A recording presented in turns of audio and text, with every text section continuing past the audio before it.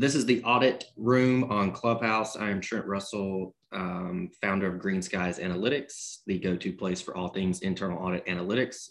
Also, obviously, the co-host and moderator of the Audit Room on Clubhouse, as well as host of the Audit Podcast. We are live on Clubhouse every Tuesday at 11 a.m. Central Standard Time. That's 11 a.m. Chicago time. And as always, I'm joined by my co-host, Tracy Marquardt. Tracy. Hi, everyone. My name is Tracy Marquardt. I am Europe's leading audit communication consultant with a business called Quality Assurance Communication, and I work entirely on communication topics with internal audit clients, leading them to increase productivity and leadership skills for their team. And I'm very happy today that Hal Garyn has joined us. Hal, would you like to introduce yourself? Sure, Tracy and Trent, thank you so much for inviting me today. My background and experience, as many people who are participating or listen at a later time might know me as someone who's been tied to the internal audit profession for the vast majority of my career, having been the chief audit executive for a couple of organizations. I served as part of the leadership of the IIA headquarters out of Central Florida, and had oversight for things like the Audit Executive Center, the Standards and Guides, the IPPF framework, global advocacy and other things, and have been doing some consulting since my departure from IIA staff. And again, happy to be here today. And two other things about Hal. If you are not on LinkedIn, I would recommend joining, if no other reason, just to follow Hal. The comments that he leaves, there was even something today, I can't remember what it was, but the amount of things that I've learned just from reading Hal's content, it's tons. I generally say, if there is a topic or something posed that I don't have an area of expertise in, and Hal comments on it, then I usually just default to whatever Hal's thoughts are, because he's that good. And I think it's not only my opinion, but Hal was voted one of the top 10 thought leaders by the IAA in 2020 for internal audit. And so I think that further speaks to what I'm saying. So Hal, it's fantastic to have you on. Well, that's very flattering. I don't know what to say after that, so maybe I should just drop off. No, I'm just kidding.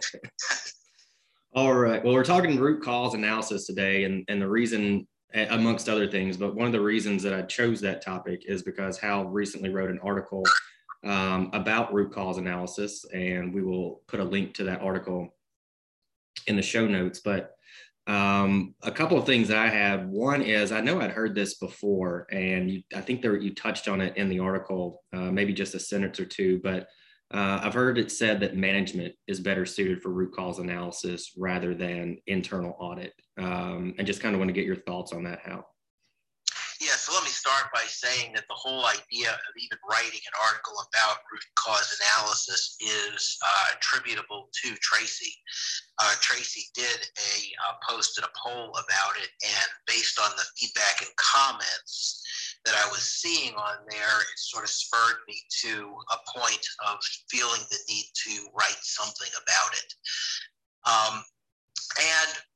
And because of that too, some of the posting I did to try to gather some information on it, a couple of people did raise that point, Trent. They did raise, why are internal auditors doing root cause analysis? Isn't management better suited to that? And the short answer is yes, of course. But the problem, as we all know, is that the operating management may not necessarily be the most objective in trying to get to what is really the cause for control weaknesses or other issues that might be being identified through the result of an audit. So I'd say two things. One, if management were on top of the issue and on top of the real causes that might lead to issues, the issues wouldn't exist. So they might need our assistance to help point things out. And then they might not be fully objective because part of the actual problem may be things they are or are not doing themselves. Yeah, I think the objectivity angle makes a ton of sense. And I see it almost like, if we try to do a root cause analysis of ourselves relative to whatever it is, why am I not as happy as I want to be? Why am I not as productive as I want to be? Why am I not where I want to be in life? It can be hard to do that for ourselves, but I think if you throw in someone else that could ask you those questions and kind of give you the feedback, I think it, typically works better. It's, it's like talking to a therapist kind of thing. So I see us maybe internal audit as the therapists of the root cause analysis. Yeah, and as part of it, the famous thing that everybody goes through and uses, there are more formalized methodologies than the more common way of getting to root cause. But the most common one is to ask yourself a series of whys. And people will say, 5 whys. I don't know if there's any magic in 5. It could be 3 or 4 or 5 or 6 or however many you need. The point is, though, that you're making, Trent, is maybe ask it, if we did the audit work and we think we know what the initial problem may be, and we're ready to kind of do some root cause analysis, it may be helpful to have someone, a fellow, a coworker in your internal audit function asking you the why questions instead of you asking them yourself, because that does help with being more objective as you're trying to analyze the situation, because you've done the work yourself. And you think you might know what the answer is, but getting help from someone might help lead you to a place you didn't even anticipate you would end up yourself. I'm just going to jump in here. I love the 5 whys. And when I do my audit report writing workshops, root cause is one of the 2 places that auditors fall down on consistently, is they don't actually get to root cause, or they even repeat the condition as the root cause. And so having a sounding board with someone else, either on the audit team or in internal audit, ask you about that, I think is a great idea. I also preach collaborative audit report writing. So you write your findings and then you sit down with the rest of the team and go through it together so that you can start questioning those things. Is it root cause? And if it isn't, then we need to ask more questions. And it's, I think, super important to ask those questions while you're doing the field work and not afterwards when you're back at the office writing the report, because it's almost too late then, because it causes a lot of extra work if you have to go back to the audit client. So that's my take on that, Trent. Yeah, I like there's already 2 great takeaways. 1, bounce it off somebody else. And 2, don't wait until you're about to issue the audit report. I think if we just take those two takeaways away from this session today, then I think that's going to add a lot of value. We've talked about the 5 whys, Tracy and Hal both have, and that's kind of the one that I go to just because it's simple. And I know there's more complex ways of doing it, like you said, Hal, but could you maybe with an example would be really helpful also, but and I don't think we need to go to 5. I think typically what I've read is usually you can get to like the 3rd one, and you're usually kind of, you'll figure it out at that point. Could you, for those that aren't familiar with the 5 whys, could you kind of walk us through that? And then if you have an example, I think that would be helpful also. Yeah, and I think if others are wondering whether or not it's their connection, Tracy and I have noticed that as Trent is on for a little bit, it's a little choppy. So hopefully you followed what he was asking there. But the question was, to talk a little bit more about 5 whys and not really make an assumption that everybody knows what that is. But you're doing your internal audit work, and you think you've identified a particular control weakness or some other issue in the area, or there may be a few, and you've start to see a thread between them that you might not have noticed that might be an underlying cause for more than one issue. And it's really just, if you don't have a buddy or someone to ask you, which Tracy, emphasized the point that it's really more helpful to do that, have somebody else ask you the whys, but ask it yourself. But it's just asking yourself a cascading set of whys. And in the article that some of you may have already read, but as Trent mentioned, would be in the show notes for you to reference, I use an example. And the example starts out with the fact that, discounts were not being taken by the accounts payable department. And you'd ask yourself why. And you find out, as the example, that there was a change in personnel in the accounts payable department, and that new employee doing it didn't know that such discounts should be taken. And you ask yourself, well, why did the employee not know this?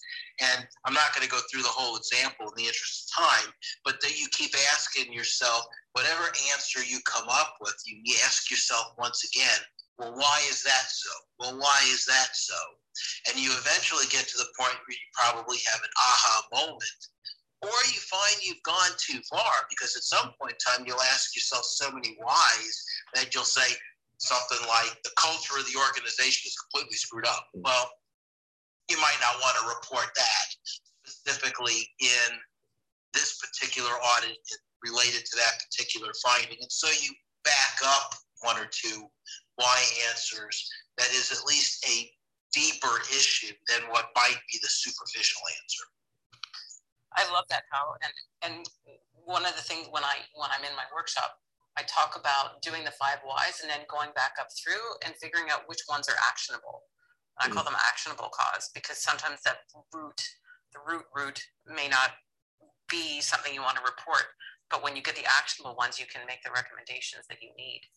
And just a follow-on point, it's so important for auditors to do a good job on these 5 whys when they're writing the findings. So document your 5 whys in your working papers. But if you get to the real root cause in each of the findings, what you can then do is look at those in total, and there may be something that you want to report in the executive summary that you might not have, there's kind of a consistent thing, or there's a pattern, or there's something very, very serious, it's governance, whatever it is, that should be reported in the executive summary, so that we know that we're providing the right insights to the executives. In case, Hal, thanks for clarifying on my connection. If it's still coming in choppy, Tracy, you can fill in the blanks. I know this is one that you wanted to hit on, but talking about root cause analysis, what's the root cause of the challenge with internal audit identifying the root cause? You'd have to ask me some why questions to what I say to help me get to the root cause, probably. My initial reaction, Trent, was going to be a combination of things. Lack of time, lack of experience, and lack of really wanting to press the issue. In my example, why, the discounts weren't taken in the accounts payable, and the company policy was supposed to be that we take the discounts. What's audit's recommendation? Start taking the discounts. And so, well, that's pretty obvious. Maybe you need to think about it a whole lot more. Next set of tests, and let's draft that into the report. Let's move on. But if you probe further, you may find out that the issue is more about an issue related to training, an issue related to oversight, an issue related to, a number of other things than just the fact of it's binary. This wasn't working, so fix it and make it happen. And I think you have valid points there. Training is certainly one of them. When I did the poll on LinkedIn, the overwhelming answer was that we don't have enough experience. So let's get people to training, let's get them the coaching so that they can do their root cause analysis well.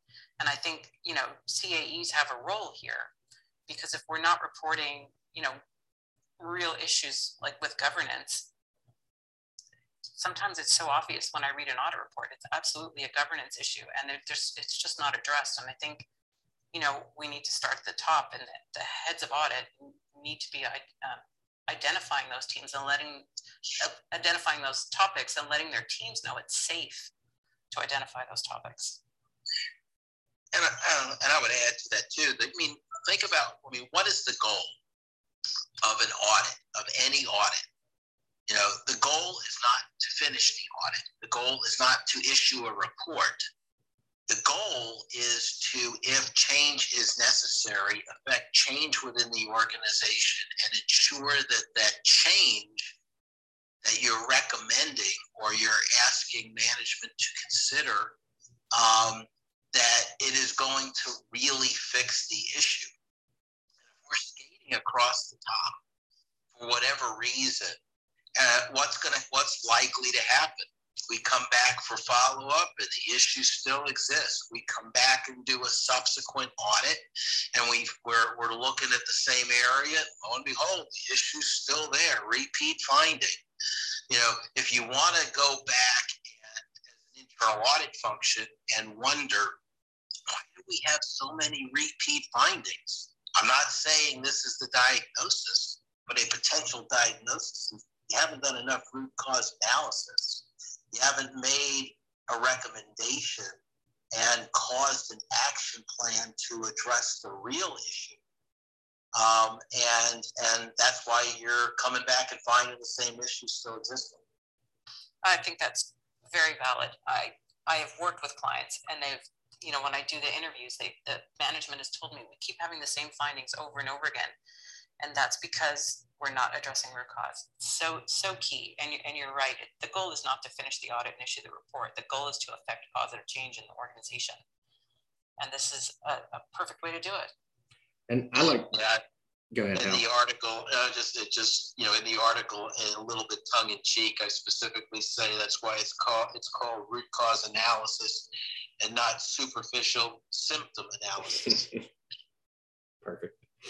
I had a follow-up question to that. So could we not include this as part of the process? So even looking at it within our workflow, okay, once you identify the cause, there's a checklist of why.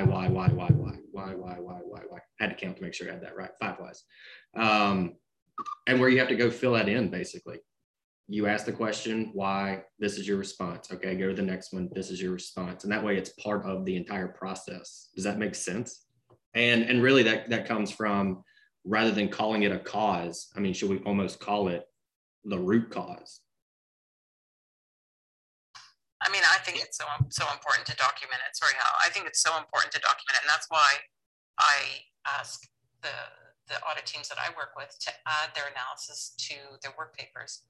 They don't necessarily need to, they shouldn't put the whole analysis in their findings, but they've got to be able to do it somewhere so that they can go back to it if they need to. Hal? Yeah, no, I think I was going to say something very similar, but I think the issue too is, I think building it into the processes is great. I think, creating a work paper that takes you through it is great, but I would not make it so routine and so mechanized that it's not a conversational activity amongst 2 or more people within the internal audit function. It's not something that you put your head down and do yourself, because that objectivity issue. So yeah, by all means, feel free to document it, make it more procedural as part of the internal audit process that precedes starting to write or draft audit reports or things like that. But you should be drafting and working on the audit report throughout the process. So it needs to be, I guess my hesitancy is that, if it becomes too mechanized, then it becomes too routine. And it's sort of like, and to me, the benefit is through dialogue with 1 or more other team members to help to get to the issues. And I've had a couple of clients come to me and they want to add a drop-down box. They want to have categories of cause, which I think is fine on one level, but the risk there is that your audit team doesn't really think anymore. They just click the drop-down box and pick one and move on, and they're missing the analysis there. So I think we have to be real careful with making it too mechanical and too much of a tool. Yeah, I appreciate those perspectives. I try to go, systemize things. Let's put it into a system, make it into a process. And so that's usually where my brain goes. But I think the points that Hal and Tracy both made were dead on. So I appreciate that. I want to switch it up a little bit. There was a recent chief audit executives that are new to being a chief audit executive. I was talking to them and said, hey, I'm talking to Hal Garyn. I respect his opinion a ton. And if there's any questions that you have as a new CAE that I could ask of Hal on your behalf, because he wasn't able to make it to the recording today, what would that be? And so there was a couple, but I think the biggest one, and it all centered around basically the relationship with the audit committee, because you don't really have that. It seems like most don't until you become the leader of the internal audit department. And so he was asking for a new head of internal audit, what are some do's and don'ts of audit committee meetings? We would need a couple of hours to talk through that. I would strongly encourage anyone who is either a relatively new chief audit executive or someone who's aspiring to be the CAE in an organization or in their career to seriously look at the Certified Chief Audit Executive program. In that program, there's a number of modules specific to audit committees. One is about what you need to think about and do before, what the meeting itself is all about, what to do after, and how to handle executive sessions, which is an interesting animal all upon itself. So unfortunately or fortunately, I could talk for a couple of hours because these modules do take a couple of hours to go through because it is so important. The thing that the person who developed this that I have been helping, Jason Mefford, he and I came onto this. One of the reasons was, you look at the CAE title. Many people, not all, many people become chief audit executives as CAE because of this, and this is not intended to be funny, the strength of the A, the audit that they have. They don't get a whole lot of training and experience on how to be a C, the chief. You're responsible and accountable now for everything and anything going on in the internal audit function. And the E part, the hardest part, really being an executive and playing at the C-suite level and the board level. And no one trains you on that other than the School of Hard Knocks. And if you think, I watched my CAE and I've been trained and mentored by some great CAEs. Well, I was too. And I made I'll just say a buttload, so I'll say something else, of mistakes still in my first few years as a chief audit executive because it's just different than the experiences that led you there. And so, not really answering your question, Trent, because but the audit committee and what to do about the audit committee is not about the meeting. It's about everything that comes before it and everything you do after it and all the politics of the organization and dealing at the highest levels of governance of the organization in between. There's no short answer. It's complicated.